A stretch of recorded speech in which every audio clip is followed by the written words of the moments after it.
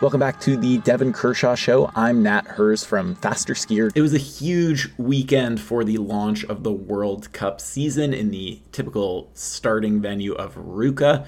We've got full recaps of all 6 races that happened over the last 3 days, plus an interview and some insights from Erik Bråten, a Norwegian who has coached in Canada and is currently leading the Swiss men's team. Stay tuned. We'll be back with you right after this message.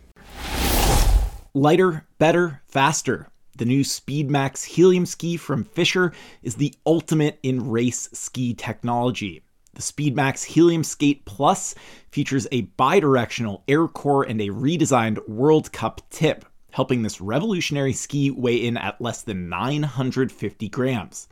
Paired with the new SpeedMax boot, Fischer's SpeedMax Helium skis keep you staying stronger during your next long ski and can help you drop time during your next big race.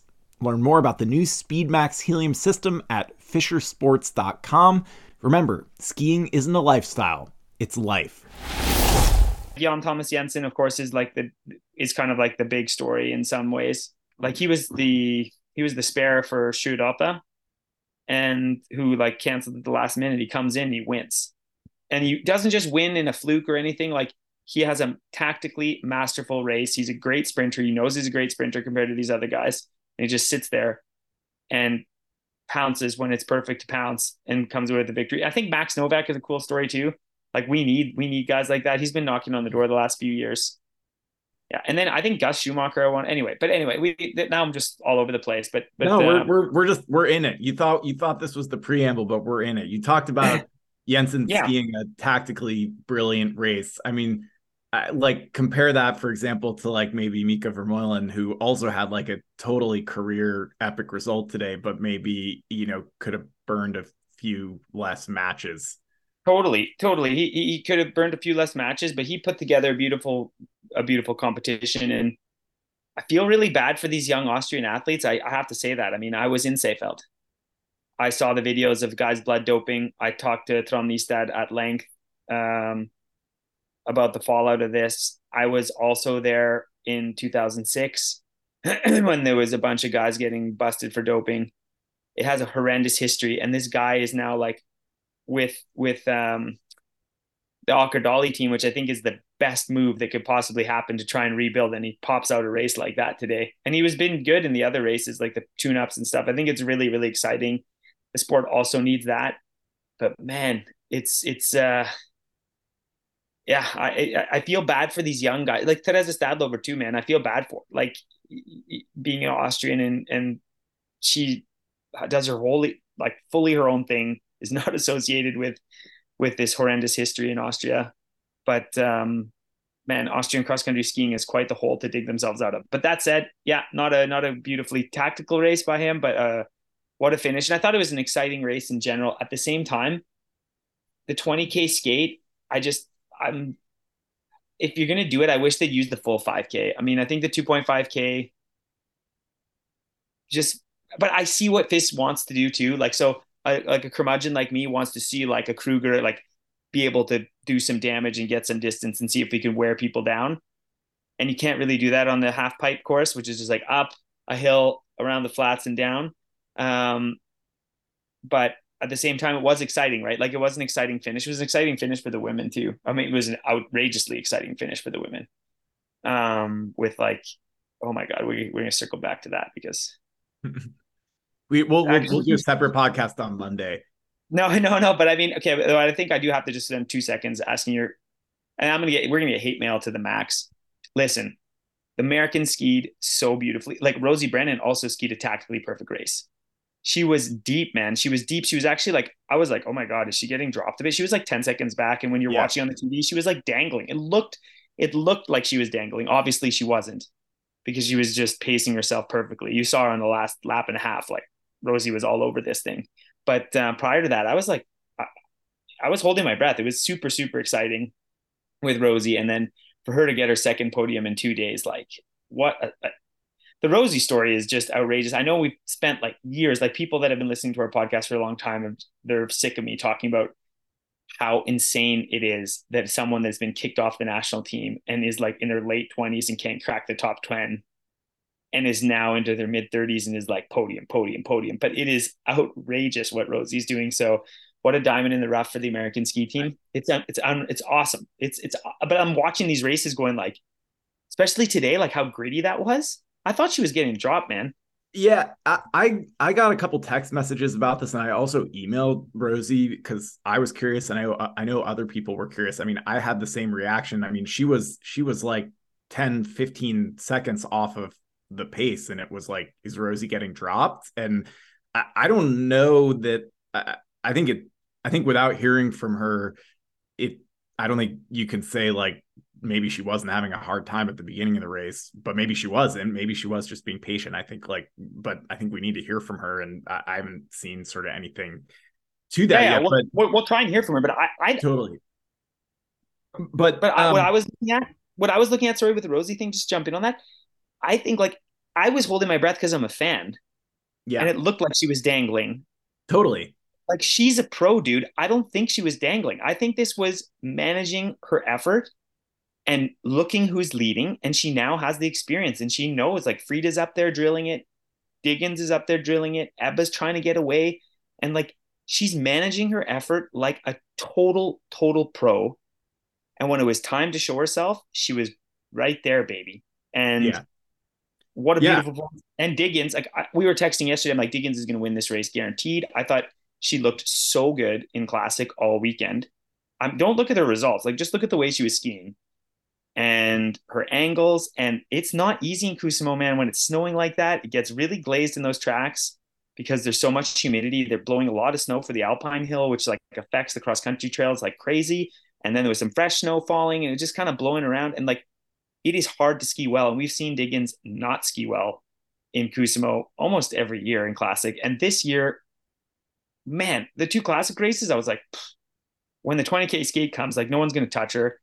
And I tip my hat to Ilar. What a start to the season for her, winning the Swedish Openers. We sang her praises. And then her first podium is a World Cup victory by outsprinting Diggins, which is crazy. And this is where we need to get into it. This is where the hate mail comes. And we talked about this on the podcast before too a lot, but we have a drama problem in cross-country skiing. And I blame Bjorn Dahle.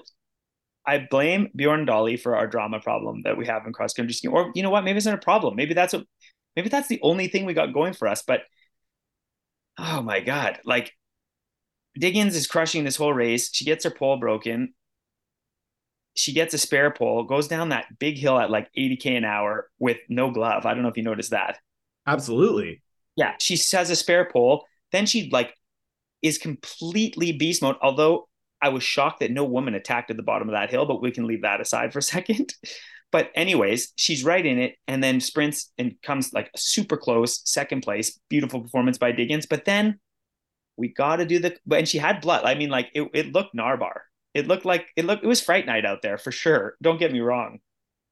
But like the collapsing and then getting picked up, like Rudy, if you've seen that movie, that football movie, the Notre Dame, anybody like, and then just like kind of like fake passing out. And then of course, like 15 minutes later, like washed her face, all sparkle princess doing the interviews. Like, oh, my teammates are awesome it's like Frida Carlson pulls this all the time.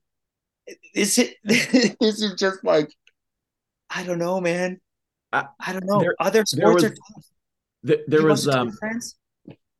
There was a quote, NRK interviewed Sophia Laukley about it, and there was like a funny quote from Laukley where they asked her about Jessie Diggins, and Sophia was like, yeah, this is nothing new. Like there's drama from Jessie all the time in the finish. I don't know, man. I mean, I think at some level I agree. I'm like, this is so dramatic and it's like such a production, but you know what? I'm like, you get second, you deliver a performance like that, and you know what? You get to do whatever you want. Like, and yeah, sure, Devon, you can kind of throw some shade or no. I'm not poo-pooing it. I'm not poo-pooing. I'm just saying it is a show. It's like it doesn't get any more American than this. And you know what the other thing too is? I 100% stand by Diggins' quotes too, when she's like, that was a gritty performance. I had to dig deep. I've been to Ruka. It's freezing. You're going down that hill with one glove, shattered.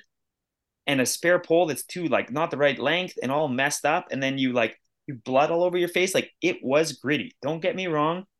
And we've said this over and over. And I know when we had Rosie on, like she was like kind of a little critical of this. It's like, I don't think the other people in the field go less hard than Jessie Diggins. I just think they have a little bit of a different way to hold, like they just act a little differently at the finish, like show how hard they do it. And that I totally agree, Rosie, but I'm not trying to take anything away from how gutsy and like hardcore that performance was by Diggins today. And I am singing her praises this weekend. She was phenomenal. But I just think it's funny when like Frida Karlsson, Jessie Diggins, these two especially, like I almost wish someone could make like like cut together like some Instagram reel or like a TikTok, because a super cut of like just these two women in the last 2.5, 3 years of like these kind of these. I know they go deep though. That's the thing. Like they do go to the basement every time. But and this one was like, well, this one is legendary. But this one I mean, when you have blood on your face, it's minus 15 Celsius. You have no glove. You have spare poles. You're coming second. Like her run up into the season. She's been such a role model with that. It's been very, very difficult for Jessie, and she had a like totally fantastic Kusamo and showed a lot of poise, professionalism, and grit. But there's just like when they're hoisting her, like the carrying her, and she's like kind of like whoa, and I just like it's I can't not see the movie Rudy. I mean, you know what I mean? The people's champ. And I think what is like, I mean, what I would want in that supercut is like clips of Jessie, clips of Frida Karlsson, and then like juxtaposed with like clip of Rosie, clip of other women like beating them to the finish line, because or just like all the Björgen clips when she's like going zone 2 and crushing everybody. I like I mean, or even Johaug, or like Klæbo is like the A1 example of like he finishes the race and just is like just machines. And what but yeah, I mean, I think it's true, because what we can say is like it's not like any other woman out there is going less hard. It's just sort of how they manifest that once they cross the finish line. I love it. Jessie has this like unique style. The one thing I wanted to say before we, I think, transition to the next part of this episode is, when we talk about Rosie, one thing, I had this conversation with a coach, I think in Planica World Championships last year, when I was working on a story sort of about Rosie, as sort of the perpetual fourth place finisher. And there was a comment that someone made that, Rosie is continuing to get better and she's continuing to improve. I think she's 34 years old now. And yet at the same time, you can't expect that improvement to continue at the rate of improvement that you're going to see from some of these like young up and coming athletes like Frida Karlsson, like Ebba Anderson, who are in their like early mid 20s, even, someone like Mo Ilar. And I think what's been just awesome and I think that's true. I think at a certain level, like you kind of wonder, how many more years does Rosie have left, and can she continue to improve? And I think what's like so exciting about this season is knowing that whatever the Swedes have been doing for the entire offseason, for Rosie to just show up and lay down these kinds of performances, like she hasn't done that before. She hasn't been second place in an individual start classic race like that. 4 seconds from the world champ, like 4 totally. seconds. And the other thing too is like, so go on, finish your thoughts. Sorry. Yeah. So I just think what Rosie is showing and continues to show is that like these expectations we have about like where athletes peak and where they, at what point in their career they reach their peak potential. Like, I don't think we've seen Rosie's peak potential, and the fact that like she's continuing to today could be totally, this weekend could be peak performance. I mean, come on, totally, but it might not be. It's like, what is the evidence that it is? She's 35. She's 35 years old. And the crazy thing is, and I'm so glad you brought this up, we don't really have to, Erik Bråten is going to join us, which is sweet any second now, just so that's mentioned, the men's coach for the Swiss team. But just to wrap this thought up a little bit, it's like Astrid Øyerslin too, dude. Also 35. Didn't have the best World Cup weekend this weekend, but who cares? Like, she's still pretty good. And individual medal at the World Championships last year, hasn't been on the World Cup in like 8-9 years. And the last time she was on the World Cup, when she was like in her mid-20s, she was garbage, really. And like barely not on the World Cup, like national group pack fill. You know what I mean? These athletes are such an inspiration to younger athletes that if you're professional and you believe and you're willing to do the work, it's not over till it's over, baby. And they are getting better. Both those women are getting better. And I think we have this is a huge contentious thing in Canada right now. It's just a kind of gold medal pathway. So, but anyway, we can circle the wagons back to that, because here comes the men's coach for this Swiss national team that's joining us from the sun. There he is. Look at that face. Can you hear us, Erik? Good evening. I can. Can you hear me? Wow, and you still speak such good English, Erik. I'm impressed. It's actually going downhill at this point, I don't know. because you get affected by those who are around you. And even though I speak a lot of English these days, I'm serious. You start to kind of imitate a little bit phrases and stuff like this, and well, they're on a lower level than me, and on the English part. So I actually think I was better 2 years ago, but that's how it goes. Yeah, that's fair. That's fair. Well, Nat, can you introduce our special guest here for yet another disjointed podcast to wrap up the Ruka weekend? I mean, I'm happy to do an introduction here. It's like you're handing the intro. It's like this is a guest that you know and that you invited, and I don't know. I only know his profile, professionally. So I'll give it my best shot. And Devon and Erik, you guys can maybe round out what I am missing here. So we are pleased to have this interstitial podcast guest jumping in the middle here. Erik Bråten is the coach of the Swiss men's team, from whom we, I think, saw some pretty solid results of this opening weekend here in Ruka in Finland. And Erik, I believe, is from Norway and comes to Switzerland by way of Canada, where he was coaching the national team for an uncertain to me amount of time, and I assume that is how 4 years. And thank you. And my assumption is that is how he and Devon Kershaw, the co-host of this podcast, made each other's acquaintances, and why he's here now. And we're pleased to have him join us to kind of break down a little bit more of the weekend, and also just give us a little more insights into the Central European cross-country ski scene. How'd that go? That was great. Fun. It's a fun guessing game we're into here, and it went pretty well. It was good.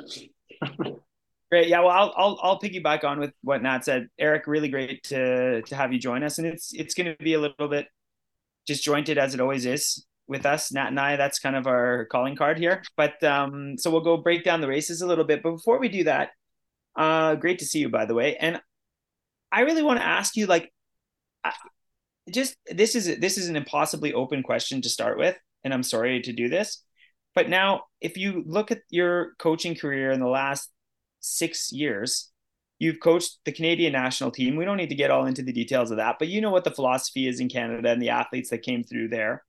You were coaching the Canadian team at a pretty pivotal moment, like a rebuild, like a true blue rebuild of the program, where there were no stars and no profiles and not much help for you. You were having to do a lot of this on the national team side. I mean, we have training centers, and they were doing a good job with their development, but on the national team side, kind of alone. And then you came back to Norway, where you went from a rebuild to coaching an Olympic champion, Ragnhild Haga. And really, I mean, yeah, it was a bit of a mixed bag internationally with her results, but no one's going to argue winning the first ever women's 50K in Holmenkollen as the Sayonara event. I really want to hear that. And then now you're in Switzerland, which I have to imagine. I mean, we've texted, and I'm friends with other people that have coached in Switzerland in the past, so I'm kind of aware of the Central European model, but I don't think the listeners are necessarily. So to answer this impossible question, similarities between a North American, Norwegian, and Swiss model, and what jumps out at you quickly as the big differences between those three models? I think Norway is it's just the biggest thing. Like hockey is in Canada, and I guess hockey is in the US too if we're talking winter sports. And it's just not that I don't think Norwegians are doing a fantastic job, but if enough people want it bad enough, the level gets pretty high just by that base. And if 200-300 seriously motivated men and maybe 150 women, 20 to 30 years old, are giving absolutely everything they have to become the best in the world. And you have to remember those 200 people, 150 people I was just saying in each gender, it's also, that's after filtering out everyone who couldn't even get to 20. It's not like it's random 150 people. It's the best of the best already. So it's just everywhere. It's just so deep in the culture that when you, in addition to that, become systematic, professional, and create of course, the system is never perfect, but a relatively functioning system, at least for what we've seen on top sports the last 30, 40 years, I guess. But the last few years been very dominating. It just snowballs. It just almost gets even better again because the best trains with the best and with the best and the second best, and it just never stops a bit, which is internationally almost a problem. But of course, isolated to Norway, it's quite why it's working so well, I think. It's more athlete driven. North America is cross country is more of at least the athletes I encountered with was always just outdoors people who like competing. it was way more just coming from families and stuff that just liked to go hiking, go skiing, outback country, stuff like this, and just kind of got into this. Oh, I'll do this organized in the evenings as I grow up, and maybe they were good at it and they kind of developed this. Maybe they like to compete. Maybe they're just competitive people. And it just came a bit more from just liking to be outdoors, it seems, at least on a general level. And which is kind of great from a health perspective, but it can also be like maybe the most competitive go for it people are drafted into other sports who are a bit more grabbing onto them from a system point early on. So yeah, it was just a little bit on the background of the athletes coming into the national teams that I've been involved in. Then they already done a lot of skiing at this point. Of course, they're kind of grown up at this point, and that's how it felt like a bit more random coming into competitive skiing, whereas a bit more kind of, well, obviously everyone else did kind of Norway system there. The Swiss system is maybe on the recruitment side in those two kind of variants there, I guess somewhere in the middle on that thing. But you can for sure tell that like the Central Europe base of that everything is like way more connected to the army makes actually quite a bit of difference. This is maybe not so much why I get into the sport, so I kind of shifted the topic there a little bit, but in terms of how they're organized on a top level, the army thing is very driving the economy and where people kind of what they do on the side. Do you take like a couple of classes or do you go to the army, which is kind of a designed program to do some good training on the side as well, and then you just have to do a couple of days a year after that to keep that salary and so on and so on. So it's very intertwined. I know it's the same for Germany, Italy, and all these systems. So yeah, that was a bit of a change. I was just going to ask quickly, this is the famously industrialized and gigantic Swiss military. Yeah, they are they're quite heavily involved on the economical side, not in the like what we do or anything, but like almost all athletes have been to the army in this sports kind of program way and have that status, and they have economical programs that works back and forth and everything. So it's an important part of the structure and how it's built. Versus, well, that's not Norway doesn't have this either, and not Canada either. It's just funny because I mean, I know we hear about that in like other countries. I think Italy, for example, like they're all part of the Carabinieri or whatever. But I think when you think of Switzerland, you do not, your thoughts do not automatically go to robust military infrastructure. I think they usually go to famously neutral and non-militarized. But good to know that you guys have some cross-country skiers that are, ready and available to guard the borders when necessary. Well, they seem to be able to train quite a bit while they're there. So I don't know how much army stuff they do, but hopefully, yeah. It's the bankers. It's like, it's too bad they didn't have that system with like the bankers. So like that would be pretty cool if Switzerland was like differentiated itself from Central Europe. So Italy, France, Germany, they're using like the military, police, customs, and then in Switzerland it would be awesome if it was this like Credit Suisse. Yeah. like, well, like not military whatsoever. It's like, yeah, we have this infrastructure where like everyone's a banker and then they can do sports if they want and they all get paid for it. But you know what? Exactly. You don't get being a banker. You don't get rich being a banker by throwing money at a bunch of skinny dudes in spandex. They just train by skiing with weighted backpacks of money. Gold. Totally. Yeah. Gold bars. Yeah. No, but it is interesting what you say. And Erik, I think it is like very fascinating to see that, because I'm glad you came in on that, because that is something that like I know I've talked a lot with Norwegians about, and I'm a Canadian. Like we have no concept of this, right? Like zero concept.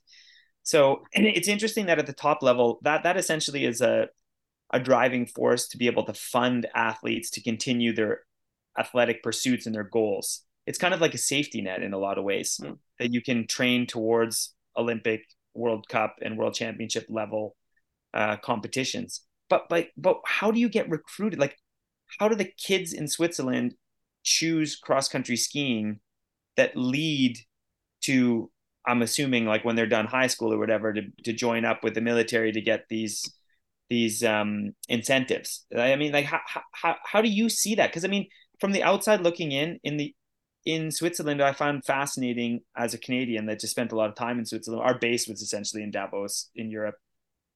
It was like these really small pockets. Like people don't really understand how small Davos is. Like Davos is tiny, and yet they produce a lot of top Swiss athletes from that valley, or the Engadine, for example, another valley. But these towns have like 2,000 people in them. Like they're not big population centers, and I'm not. Well, I mean, it is interesting to hear how they continue as seniors to make it happen with the military support and stuff. But like, how do you see these? How did the youth get into this? Well, even though Switzerland it's geographically a bit interesting country, because it's far enough north that there are strong winters in the mountains, which they have a lot of. But it is also as far enough south that the lowland, plenty of parts have seen 2 days of snow in the last 10 years. But everything is for sure on a North American scale extremely close. I can drive anywhere you've heard of in like Central Europe in 4 hours from here. It's basically a roundabout, and the same goes within Swiss as well itself. Like it's a 2-hour drive to Zurich from here, and maybe exaggerating actually. And it's just everyone has, compared to Canada, everyone has a maximum of 2-hour drive to Canmore. And when you have that, there's so many more people who's been exposed. It's a bit more in the culture. At least you go up there in Christmas or winter vacation or something, and you alpine ski, and you try this the other day, and you try this the other day. So one thing is, of course, those who actually grow up in Davos, which is compared to who is growing up in Canmore or something equivalent to that. But it's also how many how many time zones did we have for the national team in Canada? It was 4. Like we couldn't even do an evening meeting in Zoom. So like it's just the enormous geographical differences makes a huge difference. And I think that also goes for how they're recruited in. It's basically exposure, I would say. Everyone has been up in the mountains and skiing at some point in their upbringing. Even if their family wasn't that into that, it's just kind of what you do. Like, you have traditions in all kind of countries. And even though it's not close to Norway in terms of like, this is the sport you choose, at least people having tried the sport and you do it a couple of times a year and you found it fun, and like, it's a bit more exposure, I would say. That's the difference in creating this middle ground between Norway and Canada for recruitment, I would say. That is an interesting perspective. But in Switzerland, like from an outside perspective, like Alpine, like Swiss Alpine skiing they're the rock stars. I mean, like the Didier Couches, so insane. Like they are the real big deal. And like you said, in winter vacation, when you're going with schools, like it's just like revolved around Alpine, like the whole Alpine infrastructure. I see the draw. So it's just like fascinating to me always when you have a limited geographic area of Switzerland, which is like you said, the snow is in the mountains. Then you have this like huge driving force where like the biggest sports stars of your country are Alpine skiers. And then you go up and then you ski Alpine, like you get to try Alpine skiing, and then you come back to the valley bottom and you're like, you know what? Give me these skinny skis with no edges, no fame. And then I'm going to smash myself like and breathe hard and sweat all over the place and hack it up in the valley bottom. This is the sport for me. So it is fascinating because like you are pulling from like while I agree with you, like the exposure to snow sport is high. It's amazing to me that you're able to pull any Nordic skiers really, because like you said, big percentage of the population lives where there isn't snow and uses it as like exposure, like you're saying. So, but it is fascinating. And I think too, like I was really, like Nat said, rolling back to like this weekend, what happened on the men's side. We'll just start with the men's side of things.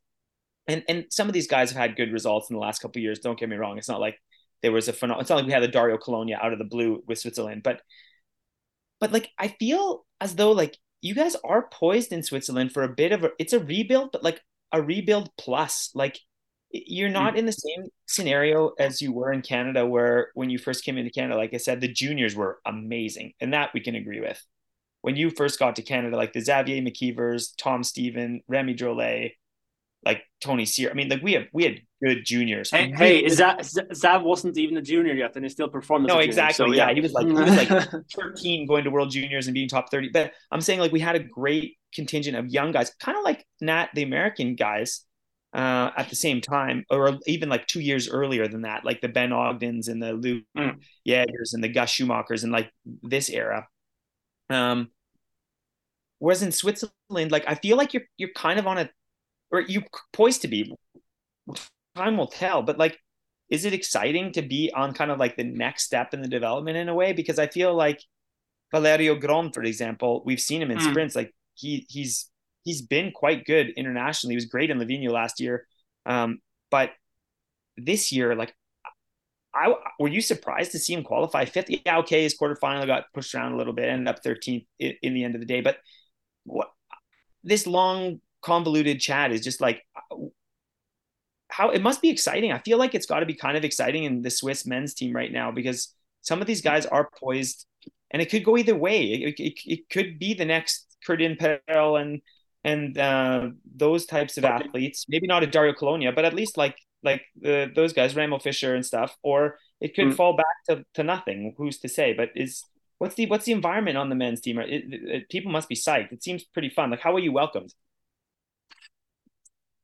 Quite well welcomed, I would say. People are interested in what I have to come up with. They are on an average level quite young team, but they have their more the more kind of experienced athlete in there as well, and so it's a nice bridge there. But for sure, the majority is kind of born in '96 and after. With Beda Claire from today being born in '96, for example, and it's a very exciting team, I would say. And like you said, with Valerio, I wouldn't say I was surprised. He was struggling a bit with COVID this fall, a little bit late, so maybe I was expecting him to need a couple of more runs before that happened for him. But great that he's already there in terms of that speed. He unfortunately fell in the prologue in the Swedish opener, which I think he, with a couple of heats there, would have gotten the boost he now got 1 week earlier, kind of thing, because we need this. He needs this exposure and training, but he's showing what he has already in that prologue. Even though maybe he needs a couple more runs before he's pushing people around in the heats and not just being the first not lucky loser and stuff like this. So, but no, it's not surprising to me that he is having this level, even though he was jumping straight into it and not needing more time. And Yannick Ribli he's quite strong as well, but he struggled a little bit more with COVID. He's going to need before Christmas, I think, to get back there. But he would not surprise. Those two train a lot together, and it wouldn't surprise me if also Yannick is starting to kind of show who he is in the middle of the heats, even though he doesn't. It's not easy to see that in this prologue. He was 50 or something, but they train a lot together. They're quite similar level on most days. So I think that's just the getting back from COVID differences right there. But the rest of the team too, they are very, very interesting. I coach we're one big team, and in like the Wolves environment, we train women and men all together every week, 4 times a week. But my personal athletes are 7 U33 athletes, and they're all just psyched, and just like everyone wants to just grab on to whatever they get the chance to grab onto in terms of moving up. And it's a fun environment to be in, because they're old enough that they know their way around, but they're young enough that they just do everything you say, good or bad. And it's just, they learn very fast, both from mistakes and successes. And it's a very fun environment to be a part of. When the best skiers in the world want to go faster, they turn to Fischer's SpeedMax helium system. The all-new Fischer SpeedMax boots feature an enhanced carbon cuff to provide optimal torsional stiffness and increased power transfer to the ski. The refined inner shoe provides compelling fit and performance. Are you ready to find out how much faster this World Cup ready combo will make you next season? Go to fischersports.com to learn more about the Fischer SpeedMax helium system. I'm curious, is there a reason? I mean, you're from Norway, world center of cross country skiing, and you've chosen to take some jobs in foreign lands outside the country, when I'm sure there actually are plenty of coaching gigs in Norway. And curious sort of what you've gotten personally out of working in Canada and now Switzerland, and sort of what you've been like seeking in these gigs in different places. Well, one thing is, personally, in terms of discovering the world a little bit, it doesn't hurt anyone to kind of be exposed to different cultures a little bit longer than a 1 week resort kind of all-inclusive kind of thing in their lifetime. But if we talk a little bit more sticking to this podcast topic and like this cross-country skiing part of me as a professional coach kind of development, I think it's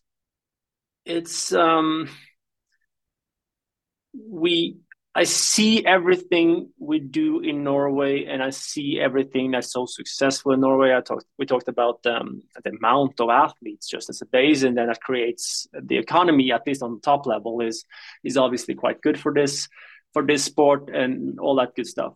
But then it's still like not like other nations, at least if we're talking the last 15, 20 years, have not been pushing us around in different ways here and there, from the Devons to the Darius to the Alexes to the Germans, if we're talking 20 years ago and stuff like this. And it's not coming from nothing. It's not like it's just luck when that happens. So people are training very differently. We always heard in Norway about the Russians do this. We never know that that's true, of course, but like you hear rumors, and the Canadians do this, and it can be blocks of this, or just never hard, or just always hard, whatever the rumor is.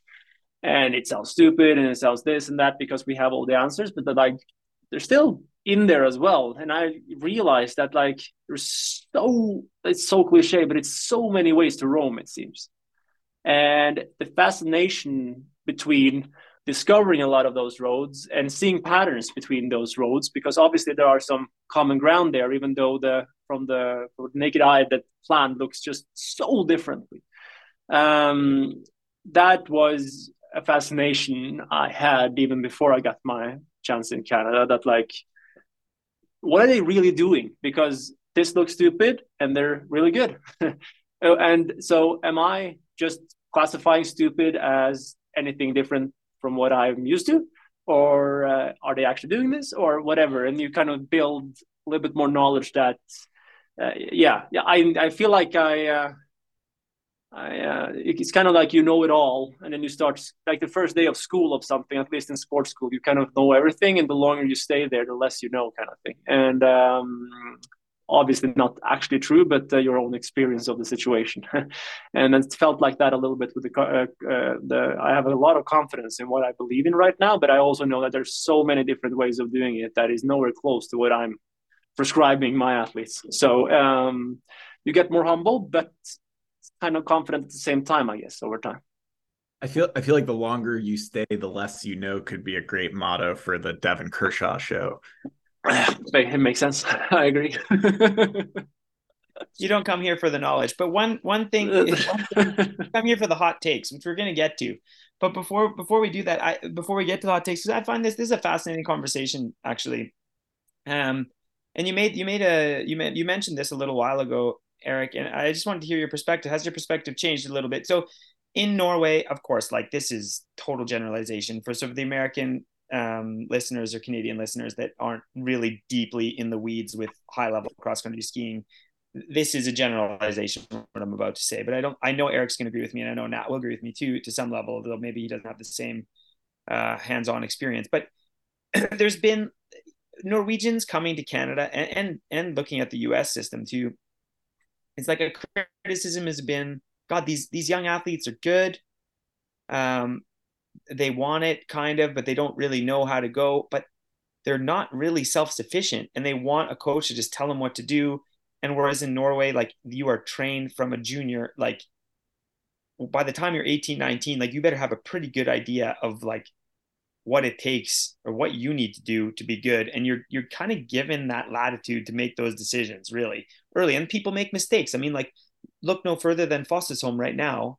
Helena Fosterholm, who's like as a junior was outrageously good. And now like she's struggled the last couple of years, but she kind of, she was given enough rope to hang herself, and she's dug herself into a little hole, and she'll come back. I have full faith that if she wants it, she'll be able to come back. But this is really deep into the philosophy of Norway. And then guys like Erik and other Norwegians before him came to Canada and been like pulling their hair out with the young athletes, being like, oh my God, don't call me asking me if I should do a 1 hour afternoon roller ski or 1 hour afternoon run. Like, first of all, it doesn't matter. Second of all, like just decide something. But then you mentioned now earlier that like in Switzerland, you train with your athletes 4 days a week. So now we're kind of like almost like a Russian style. Like, so is there an expectation in Central Europe that's like super rigid, like you tell me what to do, I win, like that kind of thing? Or is it, how have you grown in that aspect? Or is it not that? Maybe that's again, like maybe that's a stereotype I see in Central Europe, that young developing athletes in Central Europe just want to blindly follow a plan to victory. And that is so the antithesis of the Norwegian way. And you struggled with, I know you struggled with that in Canada, but on a different side, because maybe a bit too wishy-washy. But now you're in Switzerland. So is that as annoying, or did you feel like you gained perspective in Canada and it's helping you deal with that? Or maybe I'm out to lunch and that's not how it is in the development side of things in Switzerland. No, like you're onto something here for sure. And I think at least, yes, the expectation here is for sure you get a plan and you go and do that. It's not as they're not as extreme and structured like the Germans, but they're for sure more of a German style than a Norwegian style when it comes to systems for that. And similar to Canada, you're more like you said, you call about it's not a stupid question, but it's the wrong question for sure. If you're doing a 1 hour run or a 1 hour roller ski in the afternoon, it's not the difference here at all. So I can answer the question for that athlete, but if he didn't call, he would not choose wrong, because there is no wrong answer to that question, meaning we haven't fully understood where the differences lie there with that athlete in this hypothetical scenario. But you kind of have to meet culture also a little bit there. You have to kind of meet them where they are and what they're used to. And there are some goods about being a bit more used to you do the program. And the good things about it is it's so much easier to create extremely valuable group sessions because everyone will commit to those group situations that you find the most important, like speed and intervals and maybe very long sessions that is just good for social company. But if we're talking head to head, it's good to just see where you level at constantly. I think the intervals and the speed sessions could be good, and maybe you find core strength very boring and it's better to do it 4 and 4 2 times a week than always on your own kind of thing. So we created a system in the Vols that we've done now where we 3 days a week have 4 sessions. It's Monday, Tuesday, Wednesday. So Monday we have 2 sessions together, Tuesday we have 1, and Wednesday we have 1, and that's it. And then there might be an additional roller ski treadmill session for me with athlete X over here, but that's individually planned. So we kind of tried to make all athletes do the same Monday to Wednesday. Of course, I didn't mention a second session on Wednesday and Tuesday, so there's always some opening out there already. And then you have 4 days to play around with. So we try to do as kind of a basic general E3-4 session on Tuesday as the only hard session we put in for everyone. And it's kind of something everyone can make work. And the sprinter do something a bit more fast later in the week. And the 50K guy does something maybe a little different. But we created that around that to try to make a good system of starting the week together, getting in some key sessions together, and then having the more individualization for 4 days after and not spreading them out, because then there's a limit to what you can do if you have a hard session on Tuesday and a hard session on Thursday and a hard session on Saturday. There's not much freedom there, even though it seems like it's only 3 days. Well, those 3 days are kind of defining everything else. But I've come in and I've tried to make a few things, make them a bit more knowledgeable on feeling themselves. So I only had 2 goals for this season with my group. It was understanding session design and rate of perceived exhaustion. That's about it. So RPE is basically your Borg 6 to 20 or your 1 to 10 CR10, which is basically how tired are you from 1 to 10 right now? Very, very basic. It's even the basic level before your heart rate monitor. And so the only thing, I had a goal of fully making them be on the same level of my kind of understanding of how they should go by the end of this year, is telling me how hard they're going right now and understanding session design. And by session design, I mean a rest to work ratio in the interval. Of course, low E1 in a 4-hour session versus maybe a little bit more high or a little bit more moving, but still easy, 1.5 hour technical session, stuff like this. That's it. That's all I wanted them to know by the end of the year in terms of knowledge. And by doing that, you start already to I'm feeling like I'm working very hard today, but my heart rate doesn't go up. Okay, that's a new experience for them to kind of, before it was just, I have to go harder, my heart rate is not high. Well, you're working everything you have already. Your lactate is through the roof, so your body's not responding. You should have already stopped at this point. So you start to build knowledge around the awareness a little bit of your body here. So I'm not having the goal of necessarily making them as extreme, self-sufficient as Norwegians are, good and bad, because you get a little bit creative in your own head sometimes too, as the Norwegians can be sometimes, but they just have enough people. Doesn't matter too much if a couple of people fall through the cracks. But also respecting that they're used to getting a program and trying to at least involve them a lot in why. If they know why, they can at least arrest me back if I'm not sticking to my own logic, whatever that is. And at least then we can create together a great plan together. But it's a bit more me giving them a plan and them asking why. In Norway, it was more, I would say, almost the athlete comes with a plan and the coach asking why. That's a great answer. I think that's awesome, because this perspective, like, you're growing, Erik. You're growing. This is great. You're not pulling your hair out. You're in Central Europe now, so you can't have that like mountain bum lifestyle. Now you got to be a little more clean cut and have a bit more nuance in how you do it. No, I think it's really sounds like a really great strategy and great philosophy. So it'll be fun to follow along. But I think we don't want to commandeer your time too much. And some people come here just for the hot takes and some profanity. So while you're here, I think we're just going to quickly break down the weekend, as long as you're cool with that. And you can abstain. You don't have to give your advice. Like Nat and I are opinionated enough. So I think we're just going to try and change gears and go a little bit into the races. In Ruka, of course, this is the World Cup opener. We talked a bit about it already. There was a sprint, classic sprint. There was 10K individual start classic races for both the men and the women, because of course we have even distances this year. That's a new rule that came in last year, which is pretty exciting. And now we'll really see how that works. And then 20K skate mass start that Nat and I talked a bit about at the top. So we won't spend a whole lot of time on that. Maybe a little bit though, because there's some fun stories there. But let's start with the sprints. I mean, the classic sprints, we're going to start with the men. And I'm just going to bury the lead.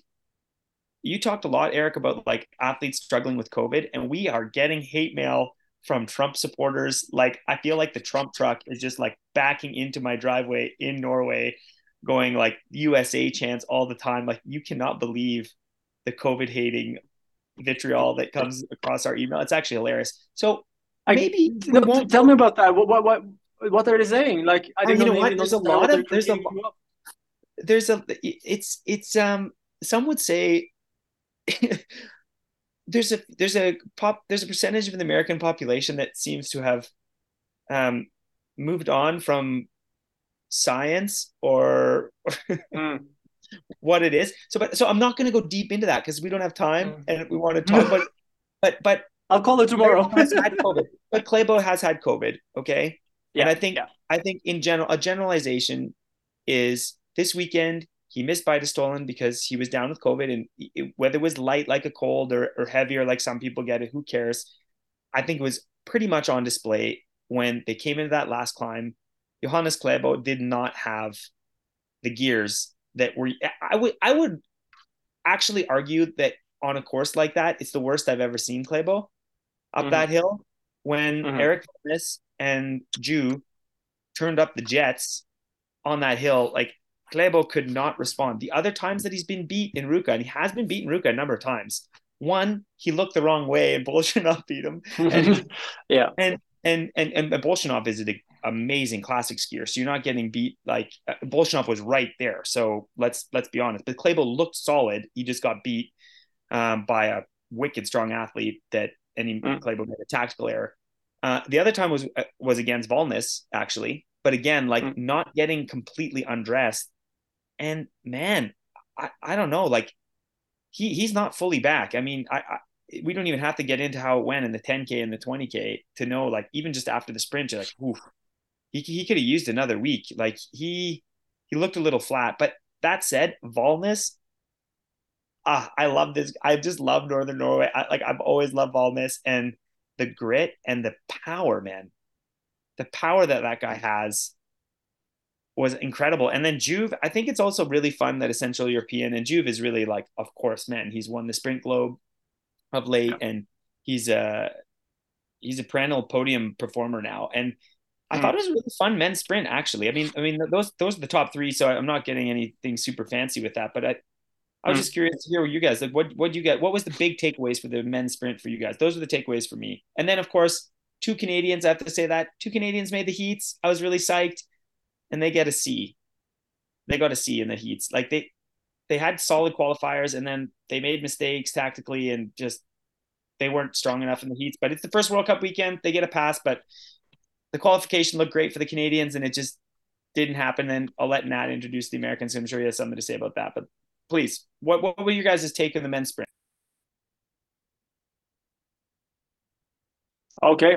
Well, super quick 10-second about the Canadians. It was at least very entertaining to see how Graham Ritchie was completely sucker punched in the start line there. That was insane. No one talked about that in Norwegian commentary, at least, but that looked insane. But that was a different thing. He's kept on his feet, and he at least managed to fight for it. But that was an interesting start there. That was a red card, in my opinion, from the Finn guy, or I don't remember who it was, but anyways. Totally agree, Erik. Yeah. And I'm a homer, so that's why I didn't mention it, but I'm so glad you did. No, that was completely out of line. But Graham stayed on his feet. It's straight ahead. He's in his own track, like, it couldn't be clearer that you can't just cut there. But anyways, he managed to stay on his feet and at least was fighting till the end. I think I actually had COVID from the first time myself this fall, and I had a few athletes having it for not necessarily the first time, but Klæbo needs a run through. Like, don't get me wrong, it might be the year where he is not that insanely dominating him anymore, but you cannot know that at this point. He did not go in Baito. He has had no run throughs at all, and that punch in a sprint, you know better than us just fans here, Devon. Like, it's not just you can be as fit as you want to, but you need a couple of goals throughs to really have that punch in there. And obviously, being out of the team and also not being able to race in Baito and maybe a couple of key sessions lately in that kind of push is probably making him. We'll probably need to give him a 2-3 week delay here on showing what he really has this year. If he's going a little bit. Lost a little bit of punch to all those altitude days, but is getting more endurance. We didn't see that at all this weekend, but like that might be something like that. But for now, is making third happen on pure experience. And I would, if I was his competitors, I would think like if he's having any progression at all, that's just what he makes happen in a sprint when he's not even close. So I wouldn't write Klæbo off just yet. I think he will come back quite strong. Not necessarily dominating Valnes, but he will for sure be back in there, is my guess at this point. But it might take a couple of weeks. Ruve just been fantastic for so many years now, and in sprint mostly, but also just a general cross-country skier at this point, even though he has his obvious specialization, like number 4 to Pellegrino. And even though Ju is maybe more at his prime still, and Pellegrino is more, well, overall globe is actually at his prime right now, probably Pellegrino, but for winning individual sprints is probably just over the top. But his experience is making him go to so many finals. So Ju, super happy to see that that's in there. We need nations, Central Europe nations in there on top that can win every race and stuff like this. It's why people turn on the TV to see the sport. Ju is doing that for the French right now. Great. Valnes, so strong. And I know they can't do this, and I know I would have done the same thing because you have a system, but like, too bad they didn't make him a spot today, because he obviously lost a lot of points in the overall today. So I understand how this works, and it's easy to critique after because there's so many screaming the best should go. You have the qualification from Baito, and you do this and you do that, but like, you almost have to just go, hey, sorry, I know we promised you a spot and now we're taking it away from you. Let's find you something else or something. I don't know how you do that with an athlete, but if you're starting to see that you're fighting for the globe, you improvise and you make it happen. Yes, it will be someone screaming, and it's a part of the job. It's a part of the job, man. And the most important is always number 1. Like, we always discuss, if you have a 4-man team for Olympics, it's always discussing who is number 4 and who is number 5, but number 1 is always clear. Obviously, no one's arguing if Alex was going to the team for Canada. It was whoever was number 5 and 4, right? And the same goes here a little bit. You just make it happen when it's necessary. So Valnes should have raced today. Even being number 10 today would have given him important points in that overall, and it might be the difference in the end with maybe even a foreign who is not fighting for his starts at this point, because you're wearing the yellow bib. That's kind of their start bib. You can just show that and you can start whatever you want until you lose it, at least. So that was a bit of a derail. We're talking about Friday here. He just looks super strong, and I think he's going to win that sprint globe for sure. Let's see if he wins the other globe too.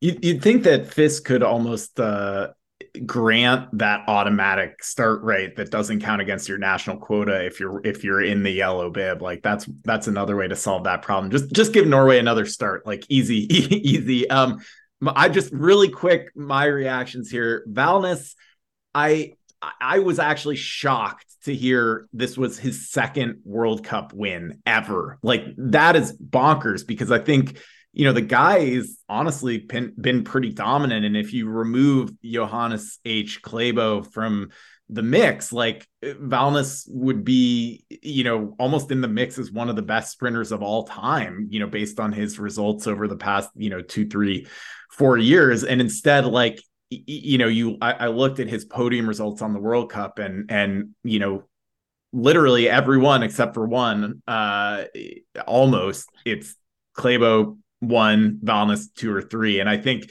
nice to see him, and you could see how pumped he was to get that result, in contrast to Klæbo, who, wins a sprint and, maybe cracks a half smile. And, so nice to see like a different name.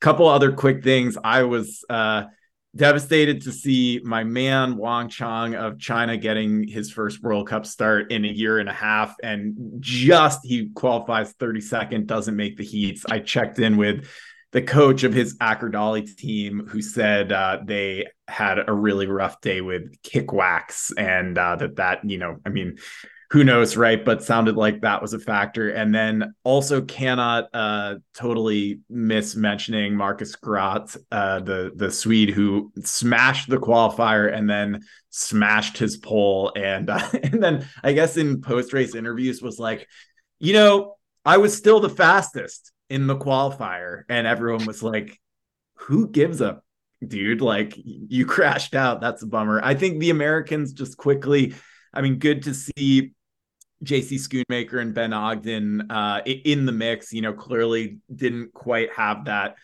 last step that you need to get into a World Cup sprint final, which is a lot, particularly like a World Cup sprint final in Scandinavia. And then, kind of interesting to see, Kevin Bolger did not make the heats. Gus Schumacher actually was faster in the qualifier than like Kevin Bolger and Luke Jager, sprint specialists. So, I think both of those guys have a little work to do. Luke Jager had actually a pretty solid result in the distance race yesterday. That was exciting to see. So maybe just to quickly move on to the women's sprint. One thing before we move on, but we are going to move on to the women. But the women's story is like not that exciting, because the Swedes it was exciting. The Swedes are dominant like always, and there was some beautiful skiing. We'll talk about it, but I need to hear Nat and Erik's take on Evensen in his semifinal. How in God's name did he not get disqualified for skating? Because he was like totally out of it in the wrong track and decided to skate his way into contention, got into contention, and then skied wonderfully to like get through the heats. But I was just sitting there watching that going like, this is the definition of the problem with classic skiing with juries. Not only did he skate, without skating, there is no chance that guy gets through the semi. There's no way. He was out of position, made a mistake, and was going to pay dearly for it, and skated his way to glory. And not to glory, but skated his way into position so that he could use his, the guy's fit. He is the next one. He's world junior champion, under 23 world champion in sprints. Like he won national senior championships in Norway as a junior. The guy is legitimately legit, but the guy should have been disqualified for skating, no question. And the fact that it wasn't even a yellow card, I just want one quick hot take and then we'll move on.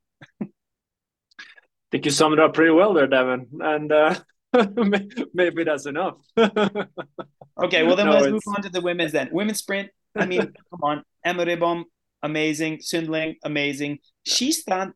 I almost thought looked almost a little shaky, but in the final, not shaky at all. Like super, super solid. Lynn Svan's back in the final, looking good. Frida. This, I feel like we just move right on. The only thing before you jumped on, Erik, I just said I was really impressed with how Jessie Diggins was skiing technically. I think it was pretty cool that she made it out of her quarterfinal into the semi, and just like from a technique standpoint, from weekend one here with Jessie, like I was really, really, really liked what I saw, and I have nothing else really to say about the women's sprint. We're burning time, but we've been going an hour 15 minutes, but the only thing I would add is we saw Maya Dahlqvist, multiple sprint globe winner, failed to qualify and goes home to Sweden after 3 minutes of racing on the weekend. Like that is grim, but I don't know. I have no doubt we're going to see Dahlqvist back, like in fighting form. Me neither. Neither. But she had a rough October. She said it herself. But like not qualifying in the women's field when you won all those globes. No one would have expected that. And like blaming the skis, because that can happen, right? And even though you're all in the same team, you can have like differences of skis. But I don't think anyone's looking at the women's sprint and saying the Swedes missed the skis. You know what I mean? Like, no. Yeah. I think the only thing to add to the, like, it's almost even more of the dominance. Like Maja Dalquist will be back, and we're not even mentioning Joanna Hagström, who's just like 3 in the quarter by, and then it's just told completely like we don't remember her, but like these two plus the 4 other, they could have been a six Swedes in the final here basically. So like the Swedes will continue to be dominating quite big bit here, and whoever can punch their way in between or even on top, of course, like a Skistad something is going to have to fight for her life there, but she's probably up for the task. But the Swedish women, they're doing something right on on everything, but especially maybe the sprint there. Yeah, and let's move to the 10K Classic for women, because like speaking of the Swedish team doing something right, I mean, it was another just fantastic performances. It's like, of course, like Ebba Anderson, she doesn't win those gold medals at last year's World Championships for nothing. I mean, like she is the marked woman in the distance races. There's no question, and not a surprise to see her win. But I think, and again, a little bit like Valnes, like what you were saying that with Valnes and Klebo, it was actually Ebba with Joag too for a time there, where it's like you forget like Ebba was always second or third, but because Teresa won every single distance race she started, you're like kind of forget. And it's kind of, but so it's really cool to see her getting paid for like the level that she really truly is. And I don't mean paid money, I mean just winning World Cup races, which is what it's all about. That was amazing. We talked a little bit, Erik, before you jumped on, about Rosie Brennan's fantastic weekend. And I mean, this was the race that opened the account. I think the fact that she was just under 5 seconds from Ebba Anderson on such a brutal course and classic was just, I don't know what she would have to say about that performance, but I mean, I think it's hard to argue that she's won World Cups, I know, but like personally, I think this might be like the best race of Rosie's whole career. It's no question the best classic race of Rosie's whole career, at least results wise, but not just results wise. I think the way she was skiing, the way she was holding herself in this competition, and to finish under 5 seconds back of a world champion like Ebba Anderson, that was a just absolutely beautiful race. We talked a little bit too. We're not going to get all into it, Erik, but like she's 35 years old, pretty phenomenal performance. And I mean, the Norwegian women, that was another story for me in the 10K Classic. I mean, they just struggled. They struggled in it, but I mean, that's going to happen a little bit. They have a lot of athletes coming back off being sick, and who knows what their skis were like on the women's side. When I see a whole team struggle like that, and I know how greasy it can be in Kuusamo, and they're super pro, like especially the women. The women don't run their mouths like the men if the skis are really, really bad. And I'm not saying the skis were bad, but I'm just saying it could have been a calamity of small things that were missing. But the Norwegian women didn't have a great day in the 10K Classic, and the Swedish women were the talk of the town again. I mean, nice to see Catherine in the top 30, but she wants to be higher up. But she's also starting her season. You know that, Erik, having coached the Canadians and the Americans. I mean, it's not always easy coming from North America and jumping into P1. So we'll just have to be patient there. What do you guys think about the 10K Classic for women? I like the Rosie situation. It's extremely impressive. She's going to be a force to be reckoned with in all distance races at this point, which is super cool. We see two Germans in top 6. Obviously, the lower end of the top 6, but it's still just when you start to have more than one, and you have Laura Gimler 2 in 17. When you have a team like that, it's everything from relay becomes interesting to also like they will alternate a little bit and not be in the same. Like it's a nation who's always in there. You need more people. Fantastic to see that. So yeah, for me, when I look at this result list, it's good on Rosie. Ebba, fantastic. She's, like you said, like just randomly one of those who have taken a gazillion podiums and not so many wins. And that's just how it goes. Heidi Weng is actually the same a little bit. And yeah, so the Germans and Rosie may be the biggest kind of like super thumbs up. And I guess Moa Ilar in 4th, but maybe this is not the race for us to talk about her. Maybe we come to that later. Yeah, I got nothing to add. I think I'm excited to talk a little bit about the men's 10K, which like what an exciting race that was. And I just go straight to it. I mean, watching Ivo just what looked like smash it on his home course in front of all the fans, only to be standing there at the finish line watching Martin Lostrom Nienget just take him down, and does this amazing kind of show of sportsmanship to go over and pat Nienget on the back after he crosses the finish line and then just does the epic pole spike, which I feel like I heard from so many people who were like, that was awesome. We need way more of that in the sport. Yeah. So yeah, props to Niskanen and to Nienget. I mean, I think, seeing Klæbo clearly like off his game. Obviously the Norwegian men's bench is just so deep. It's annoying. If it's not Goldberg, if it's not Klæbo, it's Nienget. If it's not Nienget, it's one of these other guys like Valnes in there too in a distance race. It's a short distance race, but still, I mean, he's showing form he's never shown before. And I really enjoyed watching that race for sure. Yeah, I agree, man. I think it was super fun, and it's funny to hear, like, I mean, he's playing for the crowd, but you're right. We need these personalities. I'm psyched that Niskanen is like, he's not shy to like show himself a little bit and get pissed. I mean, he's used to winning at home, and I thought he looked pretty good in his interviews at the end and stuff. He's saying like it was the worst race he's ever had and like all this stuff. I'm like, I don't know, man, your technique looked pretty decent for the worst race you've ever had on like kind of a challenging course. I mean, Ruka's a special course. It's steep but you do get rest right away afterwards. So it's always pretty tight. And we saw that again here, but hats off to Nienget. I think these kind of guys are pretty impressive. Amundsen, speaking of like the race for the yellow bib, Erik, like Amundsen, world junior champ, under 23 world champ. And like, he is solid now. Like when you're in the top 6 in classic races, when you're a couple years ago, we're known as like essentially a skate, not specialist, but at the senior level. Yeah. Not for his and like a distance guy. Yeah. No, exactly. So I think it's gonna be really exciting to see Amundsen throughout the season. I thought it was just like a fun race. I love these individual classic races, especially early in the season when it's so tight, the margins are small. And then we're not going to trash him too hard, but we like, if you're going to stick your neck out in the media and be a media darling, I don't think we're going to see Emil Iversen on the World Cup again until, I guess, after Norwegian nationals at this point. I mean, he said his skis were bad, and it's greasy, man. It is. It's greasy in Ruka. I'm not going to sit here at home on the couch and argue that Emil Iversen's lying about his skis. His skis probably weren't good enough to compete. That said, you can also run. Men run now.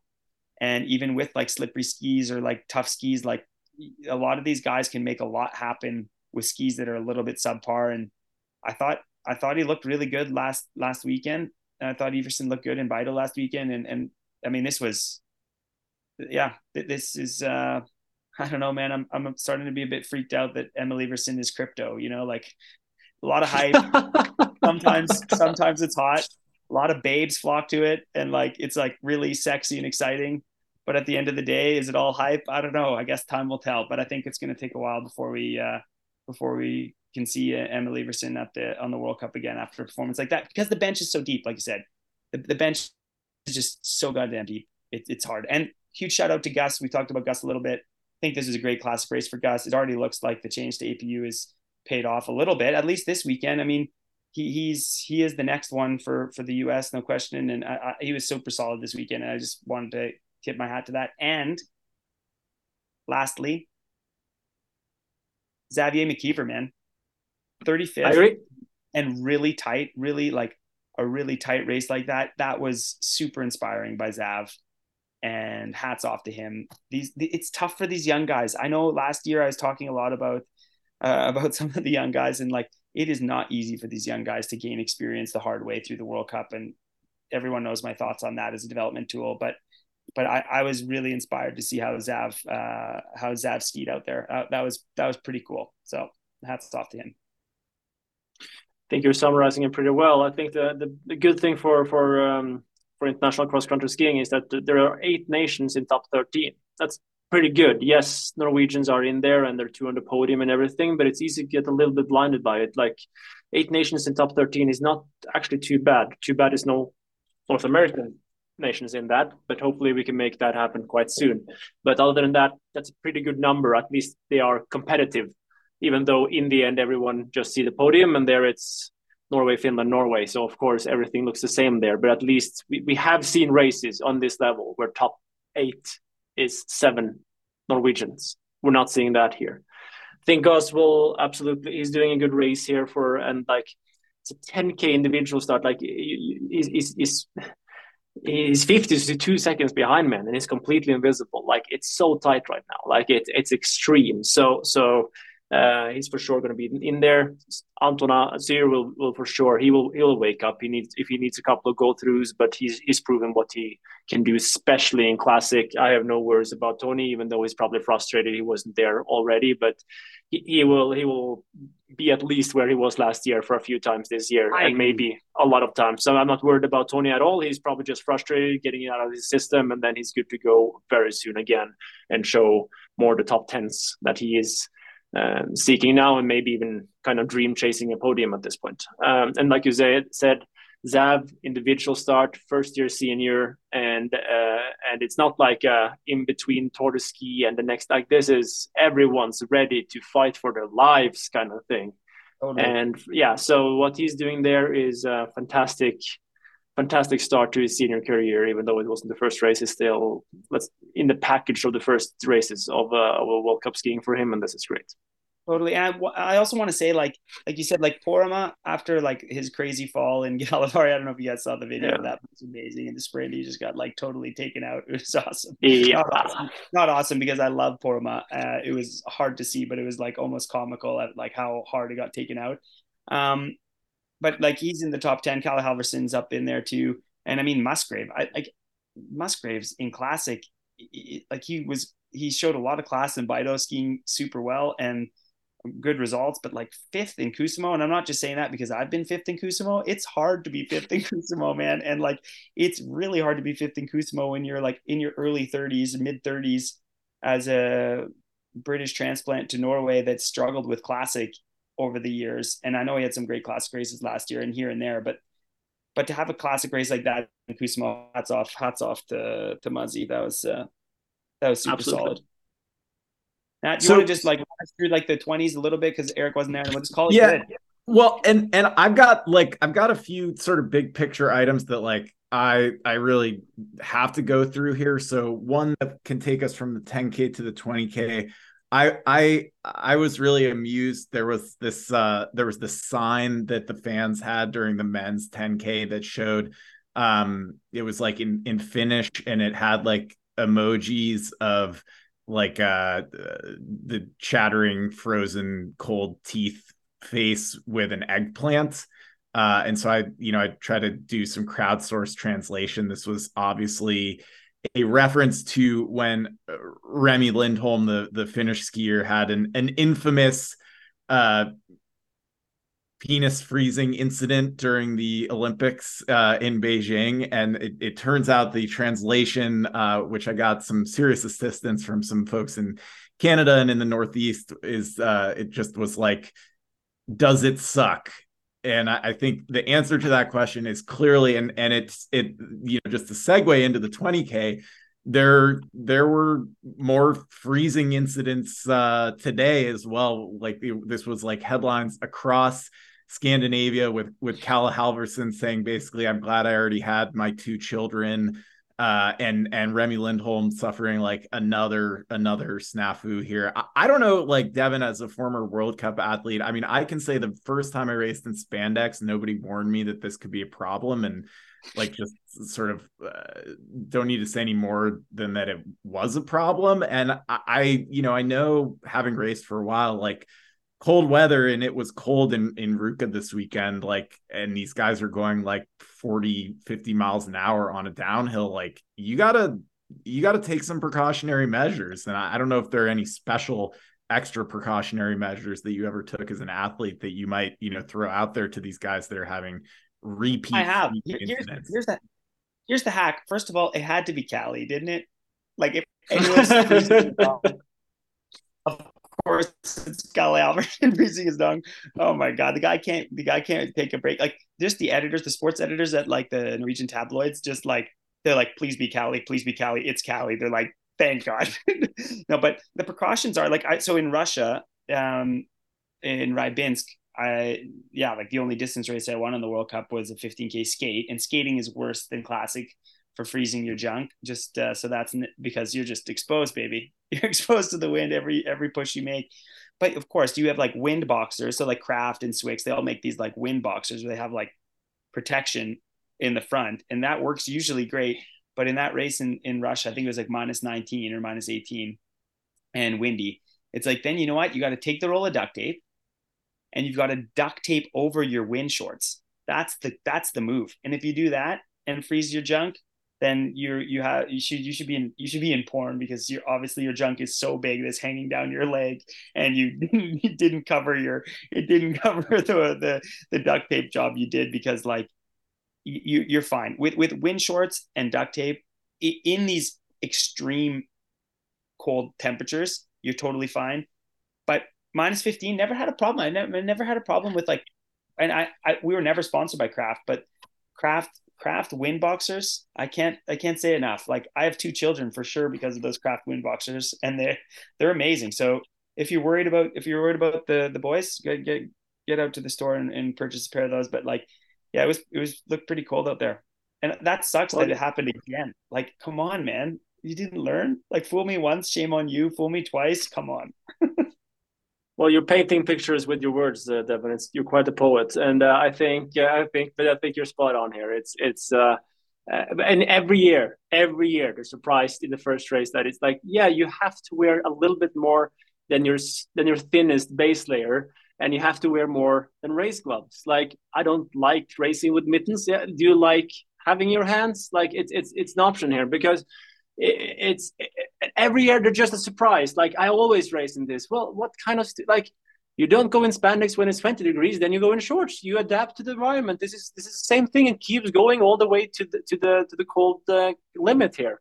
And yeah, so it's every year the same story, and I get that sometimes because of humidity and of course wind, because from some angle you will be attacked even though you're wearing wind boxers or something. But overall, people just don't know how to they have to re-experience how to dress themselves under -15 every year, and kind of frustrating to watch this.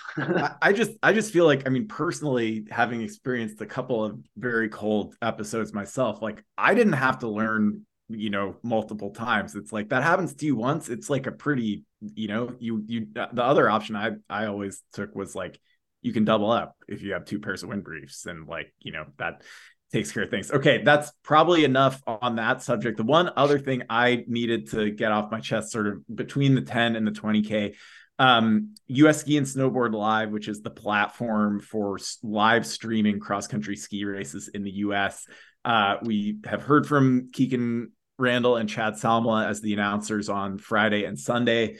They had a new announcer all by himself Saturday in an individual start race, which I think, I'm about to like go off here, and I want to be clear. Like, I think this new announcer they had on Saturday, who I'm not going to throw under the bus by naming them, this guy was doing the best he could, but there was some really egregious stuff going on where like, we kept hearing about Levo Niskanen, and then we heard about Martin Nygaard, not Martin Nienga. And I'm like, whoever is responsible for organizing this program, you need to make sure that your announcers, like, we don't talk about, if we were watching football and you heard about like Tom Gravy, or basketball and you were hearing about like Steph Furry, like, you would be done. You would be back in the minor leagues, like announcing games for like the Skokie, Illinois,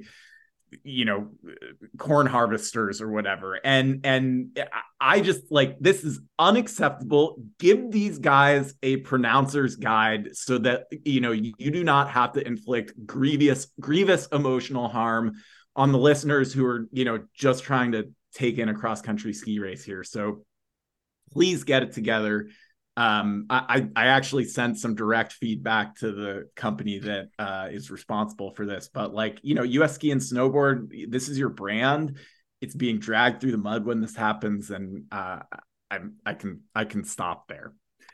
No, but I love it, because this is on point for the pod, and actually, like, cross country skiing's heat bag enough, guys. Like, you gotta pronounce, like, if you're being paid to be on like announcing a race. Yeah, Nienga and Ivo Niskanen. This is the minimum, guys. Like you gotta know it. But speaking of the 20K, we gotta wrap this up super fast because it's already way too long. But Jensen, man, Jensen winning with the smartest race of ever by just sitting in the pack, no wrong moves the entire way. And this is what's so fascinating about these Norwegians that never get chances. And you have to be so deep into skiing to know who Jan Thomas Jensen is. He's wins Scans Cups, he wins Norwegian Cups, but like never gets the opportunities at the big show. And then barely got this opportunity because Shurat got sick again and had to sit out to the last minute.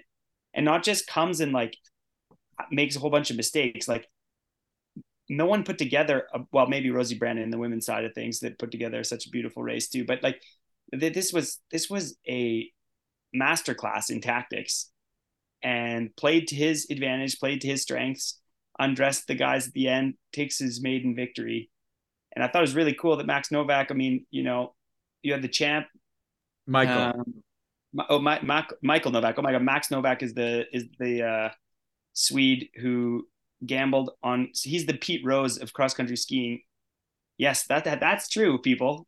Max Novak. So if you're a fan of Max Novak in long distance, like the ski classics, he has bet in races he competed in, got caught, and somehow walked away with a slap on the wrist. Whereas like Pete Rose in baseball is still not in the Hall of Fame. Anyways, Michael Novak, second place, Czech Republic on the podium.